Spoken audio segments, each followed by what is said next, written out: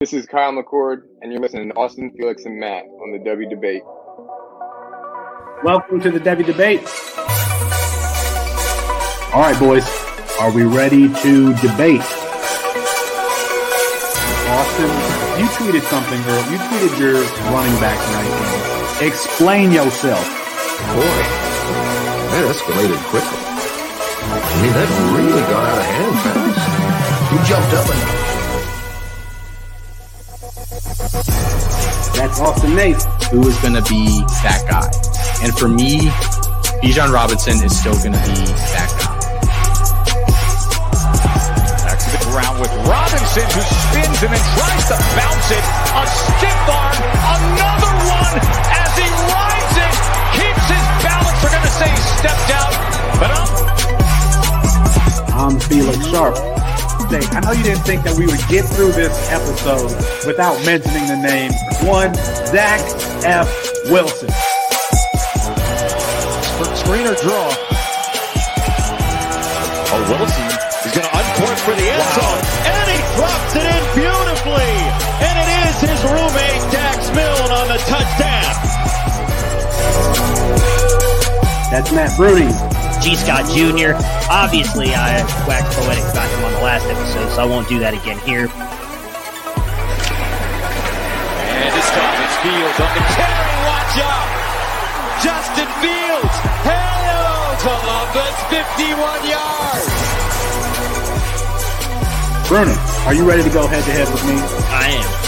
Got to get my popcorn out here. Hold on. Got to continue. I got it. Kyle McCord is going to end up winning the job. He's going to be rated higher. Well, I'm not nearly as passionate about what I'm about to talk about. Our apologies to Herbstreit. We ran out of time. We'll get them rescheduled soon. And for Matt Bruning and Austin Nace, I'm Felix Sharp. Good night and good luck.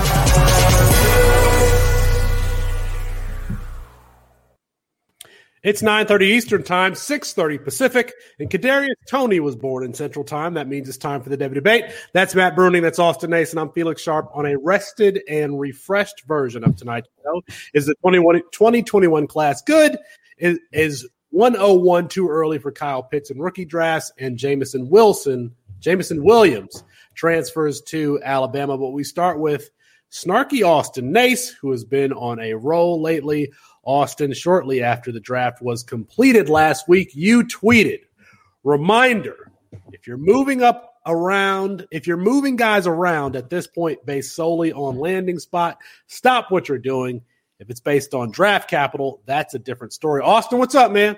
People can't change their rankings based on landing spot? I mean, they can, and honestly, I prefer that they do because that's how I end up with A.J. Brown everywhere. I think by now we should have learned our lesson. No, you don't move guys based on landing spot. I understand breaking a tie between two guys. You know, if one lands in an extremely favorable position, one lands, on the equivalent of the moon for fantasy purposes. I get it.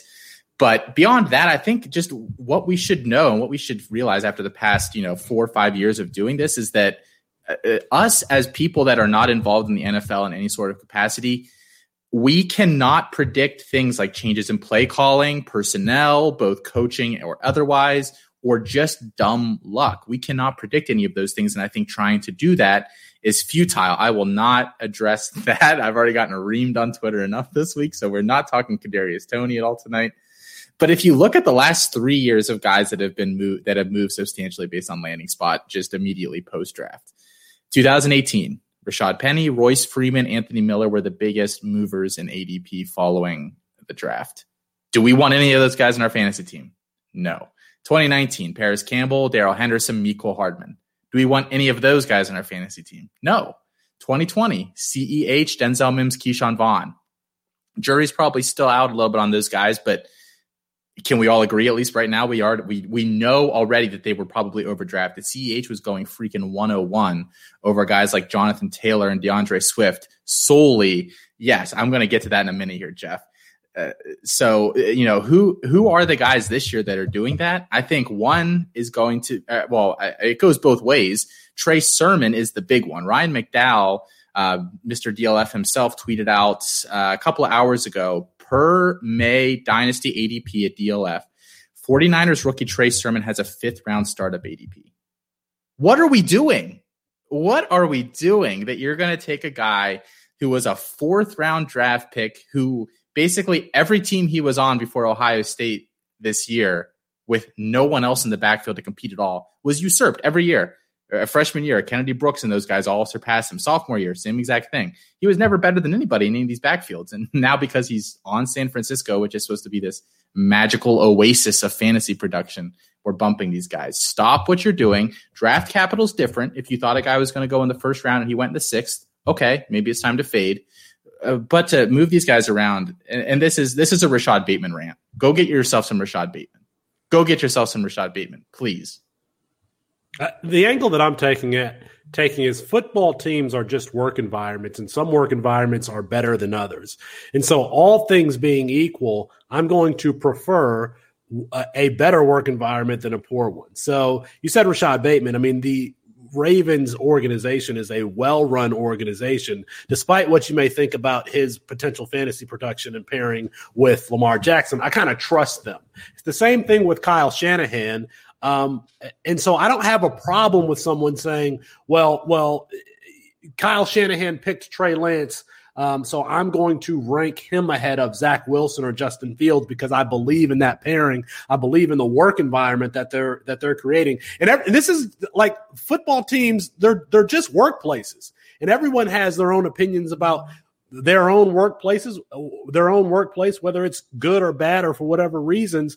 And yeah, if you can, in fantasy, if you can choose a team or an organization that it has a history or track record for production, that should absolutely influence your rankings. The same way, if there's a team or an organization that's known for not being particularly productive, then I think that you should fade that player. Again, all things being equal. I'm not going to jump Trey Sermon to the top 3 of my rankings. I'm not going to move, the guy that the Iowa State running back that the Vikings took. He's not going to move highly in my rankings based on where he was taken. But when you're talking about for example, the top 4 quarterbacks, Mac Jones, Trey Lance, Zach Wilson, and Justin Fields. Yeah, I feel really good about the pairing of Kyle Shanahan and Trey Lance, and I think that it's okay to use that to use San Francisco's history in developing quarterbacks or getting the most out of their players and ranking that particular position. Bruning, what do you think? What do you think about this? I think I lean more with you, Felix, than I do Austin here. I agree for the most part with Austin that it shouldn't be a dramatic shift in what we're seeing with Trey Sermon. Most of us had him right around RB 4, 5, 6 in this draft class. Just because he lands with San Francisco doesn't mean he should jump Travis Etienne and Javonte Williams based on landing spot. But I do think it's fair to say shift him up above Kenneth Gainwell, because he went to Philadelphia. Like, I do think there's nuance in some of that. Rondale Moore, he's a guy that I know both of you guys had as your wide receiver 1. If he would have gone to, I don't even know, a team, I'm trying to think of a really bad team. If you'd have gone to like a Jacksonville Jaguars, where they've already got all these other wide receivers, they've got talks about putting Laviska Shenault in that role, and then he goes there as well. I don't think that's as great a landing spot for him as it is an Arizona Cardinals team where they're going to have 4 wide receivers on the field at all times. They just lost Kenyon Drake, where Rondale Moore can now work in that area. He can get some extra carries there with Cliff Kingsbury and Kyler Murray. He's got Kyler Murray. He work in the short area. So landing spot is not something that's going to jump a player into a new tier for me. It may drop someone close to dropping out of a tier, but I'm not jumping a person like a Trey Sermon or like Austin mentioned earlier, a Rashad Penny, a Royce Freeman, who weren't ranked that high by some of us when they came out, but because of the landing spot, some people jumped them up into their tier 1s or high-end tier 2s. But I do think landing spot has to matter some, because while A.J. Brown – I think is an outlier in a way, we haven't always seen that those guys have worked out based on talent. We've seen a lot of guys who are really talented go to crowded depth charts, or like you mentioned there, Felix, bad work environments and bad teams and not work out. And some of that, I think we also, they had Corey Davis went to Tennessee, all the talent in the world, Everybody thought he was going to be a really good wide receiver, and it has not panned out. Has he become a productive wide receiver? Yes, but he's not been at all what we thought, and maybe it was just a weak draft class because it was not a great draft class overall. But Corey Davis was a top 3 probably wide receiver for everybody in that draft class, goes to Tennessee, and nobody faded him. And maybe we should have because we didn't think Marcus Mariota was a very good quarterback. So I think it should matter some, but it should not be something that completely overhauls your rankings, or you should base your rankings solely on landing spot. It definitely has an impact because we can't say, all right, Lincoln Riley recruited this kid, we need to pay attention to him. Or Steve Sarkisian is getting this kid, we need to pay attention to him. If we believe that those things are true because those coaches are known for getting the most out of a particular position, then yes, we believe generally in the theme that landing spot matters. To draw another analogy, if you've ever said, I hate my job, I want to go somewhere else and do the same thing, then you think that landing spot matters. They're just NFL teams, again, are just workplaces, even though everybody's playing football. Austin, any final thoughts before we move on here? No, I'll just get too worked up. Well, that's what we're here for. That's exactly what this show is for you to get worked up. I think you're the only one who's never yelled on this show, Austin, so just let it rip. Let it rip. Me and Felix have both yelled. You've always been the calm one. Let it go. All right, get the bleeper ready. No, I don't really have anything else to say. I think, whatever people think about this, you can go ahead and continue to do that. Like in an environment where if a front office talent evaluator is batting, is 60%, that's really good. And we're not going to question anything about anything they ever do. I've seen a lot of that the past couple of days on Twitter too. Well, they're an NFL front office. They know things you don't. It's like, okay. It's like the people that sit at home and say, I could have hit that baseball because that guy, it's no one's infallible here. At the end of the day, they have a little more information, but they have a lot more information. But if you have all that information, and you're still only, doing 60%, well at your job, I'm not sure that's something that I am going to tie myself to. Speaking of landing spot, Austin, is there a case, and we asked Matt Waldman this on our draft coverage, is there a case for Trey Lance over Trevor Lawrence in this class? I think there's a case. I don't agree with it, but I think there definitely is one. He has more rushing upside. Tools wise, I think he had just raw physical tools. I think he has everything that Trevor Lawrence has. And he probably is going to a team that has more weapons around him. I kind of like DJ Chark and I kind of like Shenault, and they went out and got somebody else in that backfield to give them 2 good backs, but I'm not sure that trumps, like Ayuk and Kittle and Debo and some of that. So I think there's an argument. I still think Trevor Lawrence, like if you're looking at their spectrum of, what their possible outcomes, I think even if Trey Lance, his bar goes a little bit further, is the likelihood that good that he's going to hit that little bit further ahead than Trevor Lawrence? I don't think so. Not that I'd be willing to bet on. But I do think there is a case. So if somebody was to do that, I've seen a lot of people that they have that 101 and they trade down a couple spots for a haul and then take Trey Lance. I can't knock somebody for doing that. Matt, if somebody says I'm more comfortable taking Trey Lance and Kyle Shanahan as opposed to Darrell Bevell and Trevor Lawrence, you got a problem with that? No, I've said from the beginning Trey Lance was the last guy in my tier 1 there behind. I've said multiple times I've had Fields above Lawrence, so why would it be a stretch to put Lance above Lawrence? No, I actually would go as far as to say I think I would do it. I mean, I'm looking at some of Russell Wilson's stats with Darrell Bevell, and really the last 2 years he was good with them, but not great. I mean, Matthew Stafford, Felix, you're a Detroit Lions fan. I think Matthew Stafford's been a really good quarterback, and yet I don't feel like they ever really allowed him to just kind of air it out. I mean, it's great. Trevor Lawrence is going to be a good prospect. I keep hearing all this crap on the radio about he's the best passing prospect since Andrew Luck, and I don't believe that part either. I just don't think Darrell Bevell's really going to let him let it loose. And Urban Meyer's never done that to begin with. Neither has Darrell Bevell. So I don't know where everybody keeps getting this idea that Trevor Lawrence is going to be this massive and wonderful fantasy prospect. Now, I get it. Trey Lance is probably not going to start this year. If he does, it's going to be later in the year. I have no doubt Jimmy G won't start at the beginning of the year. But one thing I will say, we talked about it with Nick Whalen a lot on that Friday of the draft coverage, where a lot of people, I think, are overrating Kyle Shanahan a little bit. If you really go back and look at his record, and he's only been into 2 Super Bowls. He's actually for all this offensive genius we give him, he calls games very conservatively. I mean, it's cost him 2 Super Bowls because of the way he's called games conservatively. I don't know if Lance is going to run the ball as much as we think he will going to, but he definitely has the rushing upside. But I trust in those weapons more. I trust in that offensive game plan that he puts together. Altogether, yes, I don't see an issue with it whatsoever. If you took Trey Lance over him, or Justin Fields over Trevor Lawrence, I don't see an issue with it one bit. I think it's all based on that coaching. We don't know that Urban Meyer and Darrell Bevell will be with Trevor Lawrence for his entire career, but at least for the next couple of years, they will be. And so, yeah, if I had to guess, I would say they'll be there for a couple of years. I would stick with Trey Lance over them and roll with Kyle Shanahan.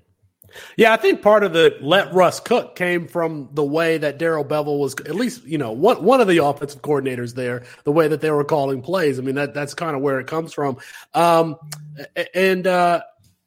Lance is my quarterback too. So if somebody says I'm going to take Lance over Lawrence, and you got to think about how they're going to be used in the long term, I think that both of them are rushers early on in their careers, but that probably is the more driving force of Trey Lance's game, especially being used around the goal line. And we also we only saw one season of Trey Lance, so we don't know what his upside is. And so if someone says, I feel more comfortable taking the San Francisco 49ers than the Jacksonville Jaguars, I'm not going to knock them for it. Go to our Twitter page, @DevyDebate. We've posted a whole bunch of polls for today's show, including should landing spot influence fantasy rankings. Let us know what you think, and go rate the podcast. Give it 5 stars. Go to our YouTube page, Campus to Canton. Type in Campus, the number 2 Canton. Hit the notification bell so you can know every time we go live. Speaking of landing spot again, we finally have the 2021 rookie running back class and their landing spots. Najee Harris goes to Pittsburgh, Travis Etienne, Jacksonville, Javonte Williams, Denver, Trey Sermon, San Francisco, Michael Carter, New York, Ramondre Stevenson, New England, Chuba Hubbard to Carolina, Kenneth Gainwell, Philadelphia. I think those are the players that matter. I'm sorry. I'm not sure that Elijah Mitchell matters, but Matt, are you going over or under 2.5 running backs from the 2021 class who ever capture one RB1 season, so top 12 throughout their careers? I'm going to go over. The last 3 years, we've seen 2 rookie running backs finish in the top 12 of the fantasy position at the running backs. Going even back to Miles Sanders, David Montgomery. While I liked both of those guys, I didn't really like Josh Jacobs. All 3 of them have now done it. And I think it's fair, at least in my opinion, to say, even though I don't love Travis Etienne, I think he's in that group of prospect value evaluation for me. I put Najee and Javonte right at the top of that group, if not better than those 3. Do any of them finish up there this year? I don't think so. Obviously, Javonte's buried. Travis Etienne, I think, is kind of buried. I could see Najee getting there. But I also think we're going to see some guys sneak up in there, whether it's Miles Sanders goes down and Kenneth Gainwell gets a ton of run in a couple years and ends up getting there because of his pass-catching ability. Whether it is a Trey Sermon with Mostert and Jeff Wilson getting hurt, so they just rely on Trey Sermon for everything, and he finishes that year. There's enough talented backs in this class that I think to get 3 of them over their entire careers, 1 year as an RB1 finish, I would take the over. Austin? I think over. I actually voted under on the poll when I first saw it on there, but then I've been thinking about it, and yeah, I think we've seen like a CMC go down early in the year and his backup have success. If he goes down like week 2, who's to say that Chuba Hubbard isn't going to get the touches in that offense? I don't think that highly of him, but so I think if we think that Najee is going to do it for sure, and then probably one of the next 2 guys is going to do it for sure, if not both, there's your 3. But I could see a season where just one of these guys, Michael Carter, if everybody, somebody gets banged up there and he sees more touches than he thought he was going to see. That stuff happens all the time. So I think it's over. But if you had said 3.5, that would make me think, because I'm not sure if I see 4 of them doing it or not. That would be close. Yeah, it doesn't take a lot to be an RB1 in fantasy. You just really need the opportunity. The thing is like with the last year's class, obviously would take over. There's like 7 guys in that class. I think that all of those guys in the 2020 class are going to be RB1s. And then we've got, guys like Dalvin Cook and Aaron Jones and Ezekiel Elliott who are probably on their last legs of being RB1s. And the 2022 class, I'm not sure. Maybe there's one or two guys that can produce RB1 seasons, but the next big running back class is going to be 2023. I'm going to go with over, but it's probably slightly over. I just don't know how I feel about this class overall. I don't know in my dynasty drafts how many of these running backs I'm going to have at their value. Najee Harris feels safe, but I don't know what the future is going to be like for him. Javonte Williams, I see a little bit of David Montgomery in him. And then I'm not a huge fan of Travis Etienne. So I'm not going to own Travis Etienne in any league. So I'm going to go with over, but just slightly. More rookie talk here. Kyle Pitts, according to recent MFL data, he has a 103 ADP. Ryan McDowell just posted some trades that Kyle Pitts is going for, and we'll get to those trades here in a second. But Austin, is 101 just too high for the dynamic Atlanta tight end? I mean, all of these kinds of questions depend on team composition and things like that as well. Even if you ignore scoring settings, you said any format. I think still, if I'm in a total rebuild and I have no quarterbacks, I could never take Kyle Pitts over some of these guys. I think that's basically malpractice as you deal with your team. The tight end would be like the last piece that I'm trying to look for if I'm building up from nothing. If I'm a contender and maybe I lucked into an early pick, then maybe I still think you're better off moving out of there and trying to take them, a pick 2 or 3 or 4. I don't think that any tight end is, because we were talking about this a little before the show, and we can kind of just pose this to, everybody listening. What is the best quarterback that you would trade straight up for Travis Kelce? 6 years ago, assuming that you knew what Travis Kelce was going to be, and then do you think Trevor Lawrence or Justin Fields or Trey Lance will be above that line for their careers? I think that, yes, for me, I wouldn't trade any worse than like QB9, QB10 or any better than like QB9 or QB10 for a Travis Kelce straight up. So, and I think Trevor Lawrence and Justin Fields will both be above that in their careers. So that would put them at least a 103 for me. I mean, we've seen this, I think, twice, at least in my lifetime with this type of player. One was Vernon Davis. The other was Evan Ingram. And I'm not saying, I think Vernon Davis was every bit the prospect that Kyle Pitts was, maybe not Evan Ingram, but Evan Ingram was used as a wide receiver at Ole Miss. And, everyone thought, all right, he's going to move. He's going to be used as a wide receiver in the NFL. And he just never was. So, and as good as Travis Kelce is, he's not really used as a wide receiver either. He's used as a tight end. He's used over the seam. For Kyle Pitts to return the value that you would want at 101, 102, 103, he would have to spend a lot of time and be used as a wide receiver, be somebody who could potentially catch 80, 90 balls, and go over 1,200 yards. That's not something I'm going to bet on. So if I'm considering 101 for Kyle Pitts, trade back to number 5, get another first, and I feel like that's the move there. Bruning, what do you think?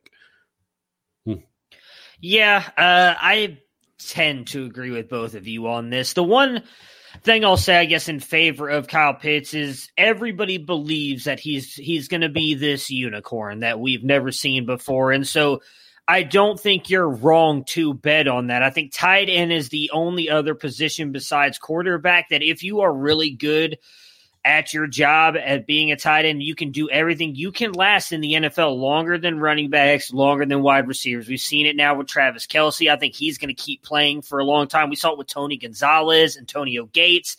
Even if those guys tend to slow down with Kyle Pitts' size and his explosive abilities, he could still probably play and lose some of that speed and still be a red zone monster and play into his 40s like we see some quarterbacks go. So I don't think you're losing out on the value on that side of things and possibly getting a wide receivers we could typically talk about not being anywhere near a top guy at age 30, running backs after those first contracts. So Kyle Pitts is a guy who will clearly, in my opinion, because I do believe he is, that unicorn is going to extend that. But passing up on a Justin Fields, or to answer your question, Austin, Justin Fields and Trey Lance, I could not take Pitts over them. Again, I'm not trying to shit on Trevor Lawrence. I would not argue you taking him over Trevor Lawrence. I just don't think he's going to be that great there in Jacksonville. So for me, I'm with Austin. I think you just said at 103, and I've said that before. I said it back when I said Kyle Pitts is going to have the greatest tight end season for a rookie of all time, and I'm still on that train. I'm not jumping off of it. I think I'd be more than comfortable. I said it back on that episode. I'll say it here again. More than comfortable at 103 taking him. But at 101, I mean, you would have to be set at quarterback, in my opinion, to be willing to take him there. Like, you've got to have Patrick Mahomes, Kyler Murray, and Dak Prescott as your third QB in a super flex to feel comfortable taking a Kyle Pitts at 1-1. Burning really quick. These are a couple of trades from Ryan McDowell. Kyle Pitts or Saquon Barkley? Barkley. I think Barkley still got at least 5 years left. If I'm a really bad team, I think I'd rather have Kyle Pitts. Because what's Saquon going to do for you in the next year or two before he hits the age apex for a running back? I think you could get more back from him if he comes back and balls out this year, and then you trade him. That would be my thinking on it, is because I have Barkley in a couple places, and one of them is a rebuild. My hope is comes out 3 or 4 really good games, and then you sell him for multiple first-round picks. So that would be why I would still lean Barkley. That's a good point. I was just thinking like someone to put a gun to your head and made you choose one of those two sides. But yes, that is a very fair point. Austin, Kyle Pitts or Amari Cooper, Kadarius Toney in the 6-12. Well, I'm just never going to have Kadarius Toney anywhere based on principle at this point, so I'll take the other side. Bruning, Kyle Pitts in a 2022 second, or Travis Kelce, Tyler Boyd in Rojo. Oh, you don't even have to finish that. Give me Travis Kelce and Tyler Boyd. I love Kyle Pitts, but geez, Travis Kelce still a couple more years, and I think Boyd's still really good wide receivers. So, Austin, really quick, tell me how Kyle Pitts may have affected the dynasty value of his quarterback, Matt Ryan. Would you rather have Matt Ryan or Matthew Stafford in dynasty? I'd rather have Stafford still, and I was actually really surprised at how, at least last time I looked at the pool on Twitter, it was like 85% Stafford, which actually surprised me a little bit because I do think, Atlanta has some really good weapons in their own right. Obviously, Julio aging a little bit, but you have Ridley, you have Pitts now too. Russell Gage, he was a fine third receiver last year. They don't really have the running back position figured out, but that honestly might be better for fantasy production for Matt Ryan than if they did. But I just see Stafford in that McVay offense, and I see what Jared Goff did a couple years ago. And Jared Goff, I'm sorry, Felix, because he's with your Detroit Lions now. Like Matthew Stafford is infinitely better than Jared Goff. I'm just drooling at what he's going to do in that offense this year. I think a top 5 fantasy finish for him is not out of the question, even with his basically zero rushing upside. I could see him going off for 40 plus touchdowns. I think that's going to be a very pass happy offense. And he's younger. He's 3 or 4 years younger than Matt Ryan. So you have to figure he got some more tread on the tires there. Yeah. I mean, Matthew Stafford is leading in this poll, 68% to 14%. Yeah, you mean 34? Yeah. But 68 and 14 doesn't add up to 100, so 86. Excuse me, I'm reading that backwards. Okay. 86% to 14%. I thought this would be closer because Matt Ryan has been an MVP or he has an MVP. If I'm not mistaken, Matt Ryan has an MVP. He's got Julio Jones, he's got Calvin Ridley, and now they're adding Kyle Pitts, and they don't have a rushing game. So, I just thought that it might be closer to Matt Ryan, but let us know what you think at Devy Debate. All right. I want to add in on this because when you first posted this poll, I was going to go Stafford, and then I looked at it.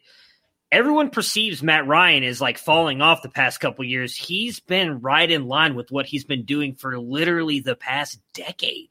Since 2011, he's been passing for over 4,000 yards, 28, 29, 32, 26, 28, 21, 38, 20, 35, 26, 26, all his touchdowns. Right around the same in interceptions in 11 to 14 every single year outside of 2015, where he threw 16 interceptions. And you just mentioned it, Felix. He's still got Julio Jones. He's still got Calvin Ridley. Now they're adding Kyle Pitts. I mean, I like Mike Davis, but Mike Davis is not at all what their running backs have been. And I think everybody keeps assuming Arthur Smith is going to come in here and have this run-heavy offense because that's what he had with Derrick Henry in Tennessee. They don't have Derrick Henry in Atlanta, and I don't think he's going to treat Mike Davis like Derrick Henry. I love Matt Stafford. I love that offense. I love my brother Sean McVay. But Matt, they do. His name is Mike. No, shut up, Austin. One thing we're all kind of overlooking here with Matt Stafford, he suffered a lot of back injuries. And as someone who's getting older, when you mess your back up, that shit doesn't go away. Once you have a back injury, it's always there. And it could be one wrong hit before he's hurt again. You know, I don't think Cooper Kupp is going to be anywhere near what we thought he was with Jared Goff. I love Robert Woods. I like Cam Akers. I like that offense. But they also have a really good defense in a really tough division in the NFC West, where Atlanta, I think, is actually kind of a surprise contender in the NFC South because I don't think the Saints are going to be that good. I don't think the Panthers are going to be that good. So it's just going to be Tampa Bay, and they have no defense. So Matt Ryan and that offense are going to have to be passing the ball all day long. So I actually think I would take Matt Ryan because you're also going to get him much cheaper in your drafts than you would Matt Stafford. I think that's actually the answer, is that who's the cheapest? And if it's Matt Ryan, then that could be the way to go, especially if you're going to wait on quarterback. But let us know what you think at Devy Debate, Matt Ryan or Matthew Stafford. All right, this is a Devy show, so let's get to some – a lot of stuff happened in the last week between the draft and spring games and everything else. So let's get to a couple of college football storylines. Jameson Williams transfers to Alabama. I know I bumbled his name. I was so rusty with the intro, by the way. Like, I'm just like, oh my God, I can't read. I can't even. That just means you can just never leave again. Is what that means. I just took it for granted that I was going to be able to just go right through the intro without practicing, and that wasn't the case. So Jameson Williams transfers to Alabama. Matt, you know, you've kind of been on the out of all of that stacked wide receiver group that it was going to be Jameson Williams and Julian Fleming who were on the outs, and you were right on Jameson Williams. So give us the I told you so speech.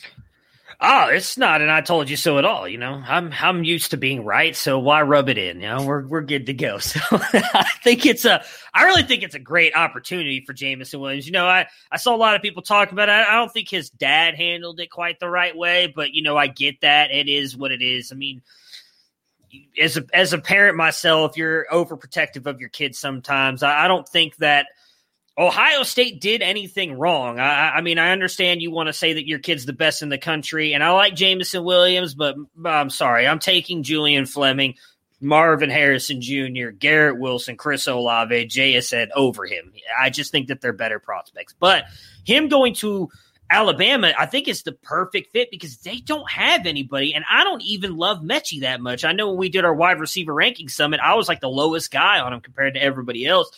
Mechie's a very good wide receiver. I think Jameson Williams going in there, he's better than Holden. He's better than Bolden. I don't think any of those other freshmen, any of those freshmen are really going to push their way up the depth chart. So I think Jameson Williams is going in, is going to be an everyday starter. Now, I think into the Z, I think that's where they talk. They'd have Mechie, even if he goes over to the X. I think with him having Bryce Young there and starting, I would not be surprised if Jameson Williams has a huge year, and there's a realistic shot that they meet Ohio State in the playoffs and they beat him, and Jameson Williams is going to get the last laugh. But I'm happy for him. I do think he's going to succeed at Alabama. I think it was a great move for him and his family. I mean, last year, Alabama had two field stretchers realistically in Jalen Waddle and Devonta Smith. I don't know that they have that player on the roster now. As good as Ja'Cory Brooks and Guy Hall as we think they are, I think they profile more so as contested catchers, physical guys who are going to go play above the rim. Maybe JoJo Earl is a field stretcher, but But that is Jameson Williams. I mean, there's no question that that's Jameson Williams, and he could make some money for himself being the guy that's running away from defenses for Alabama. I've been a big fan of Jameson Williams. As a matter of fact, I said that he was going to have more receptions than any of those 2020 freshmen on Ohio State. And that still could happen, as a matter of fact. That still could happen with him being at Alabama. It's gonna happen. I think. I don't even think it could happen. It's gonna happen.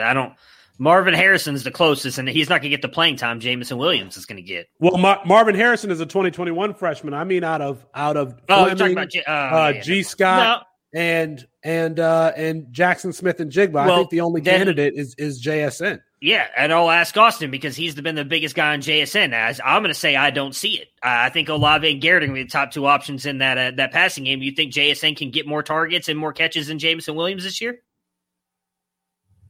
Yeah, don't they pretty heavily? I mean, I know the quarterback will change a little bit, so quarterback preference may change a little bit, but I'm pretty sure slot's been targeted pretty heavily there the past couple years. I could see Jameson Williams going to Alabama and having like a 35 catch, 650 yard, 4 touchdown type season in like a supporting role. I don't think he's going to be the guy there. And they have a lot of they have just as many mouths to feed there almost as Ohio State does. In reality, it's just kind of at different positions. Well, they'll target Jaleel Billingsley heavier than Ohio State will target Ruckert or whoever else they have there now. Or the running backs like that. It looked like from the spring game, they want to hit, the running backs a little bit more. So I think that lowers his ceiling in terms of catches. So yeah, I think JSN would have more targets and catches than he does this year. All right. Anything else on Jameson Williams before we move on? All right. One thing that wasn't, under the radar, the Nebraska spring game was either last weekend or the weekend before. I know that I watched it on YouTube recently. I was watching to catch Xavier Betts, who is a player that I am really high on. Xavier Betts had 3 targets and didn't play until the second half, and it looks to be well behind there's a transfer from like Montana or something like that. And then Omar Manning. For those who don't know, Omar Manning is a 6'4", 225-pound wide receiver who is a field stretcher. He was a 4-star prospect as a JUCO transfer from Kilgore Junior College. He's big and he's fast. He can't catch the ball, but he is playing in the starting role there. I mean, he has the physical tools to be one of these wide receivers who kind of comes out of nowhere as far as his speed, explosiveness. I saw 2. First of all, he dropped what would have been a 60, 70-yard touchdown pass. And then there was a play in the back of the end zone where he was wide open. He just needed to keep running, and he jumped for the ball when it was in front of him as opposed to just keeping his feet moving, which is, to me, an indication of the wide receiver skill level. Austin, I mean, you're the guy who you can spew out anything about these players. Do you have any thoughts on Omar Manning? I mean, I think that I watched that game so I could watch Xavier Betts. I'm high on him. Debbie Watch is actually high on Xavier Betts too. I had to move Xavier Betts down in my rankings, and I had to move Omar Manning way up because of his speed, because of explosiveness, and because of the opportunity that he's going to have to be the lead wide receiver for Nebraska. It's Nebraska, but what are your thoughts on Omar Manning? Felix, you have such a type. You're so predictable. You're Troy O'Mears and your Omar Mannings and anybody that's 6'4" and 220 something. Felix is all about, batting their little eyes at him. So I have Omar Manning on like all of my C2C rosters. He was my favorite of the trio of guys they brought in last year between him, Betts, and Fleming.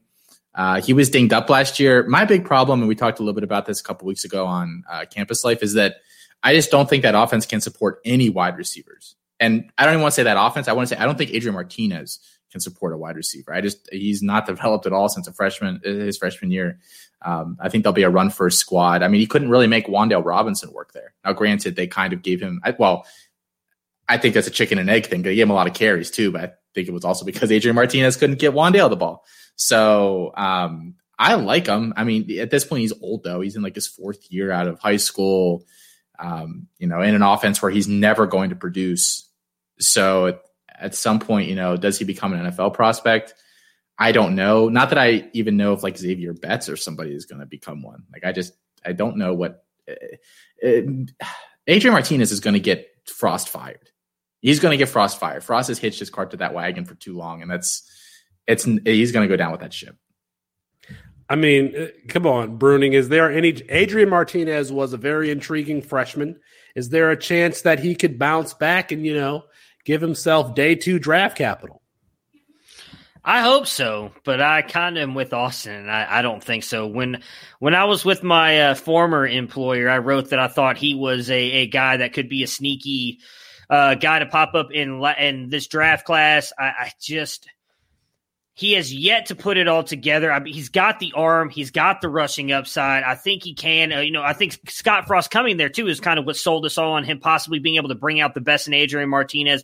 It hasn't happened. I think if it were to happen, it would be a Zach Wilson-esque meteoric rise for him. And I just don't see it with those weapons, that offense. As much as I'd love to see it, I don't see it happen. I mean, I am the highest out of camps to Canton on him. Me and Alfred are at 52 and 54. So we still believe in him a little bit, but it's fading faster and faster by the year.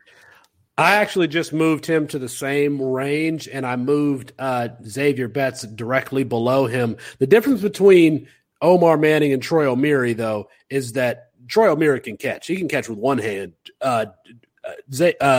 Omar Manning cannot catch. All right, Chris Moxley, get in here. Did we get anything wrong? Y'all are pretty good tonight. I will say Austin said Trey Sermon was drafted in round 4. He was drafted in round 3. Bruning said under Darrell Bevell that Wilson was unproductive in his last couple seasons. Actually, Wilson produced 3 top 4 finishes and 6 top 12 finishes all in 6 years. And I will say that Matt Stafford... You did not listen to what I said then. Let him finish. Matt Stafford has only had 1 back injury causing him to miss 8 games, and he's been healthy in 9 of his 11 years. That's going to be our show for tonight. Check out the latest written content at CampusToCanton.com, including ADP Risers and Fallers by Austin Nace, First Round Rapid Reaction by Colin Decker, and Who to Bet On in the Colts Wide Receiver Room by Matthew Fox. Leave a 5-star rating and review on Apple Podcasts for the Devy Debate. Apologies to Kirk Herbstreit. We ran out of time. We'll get him rescheduled soon. And for Matt Bruning, for Austin Nace, I'm Felix Sharp. Good night and good luck.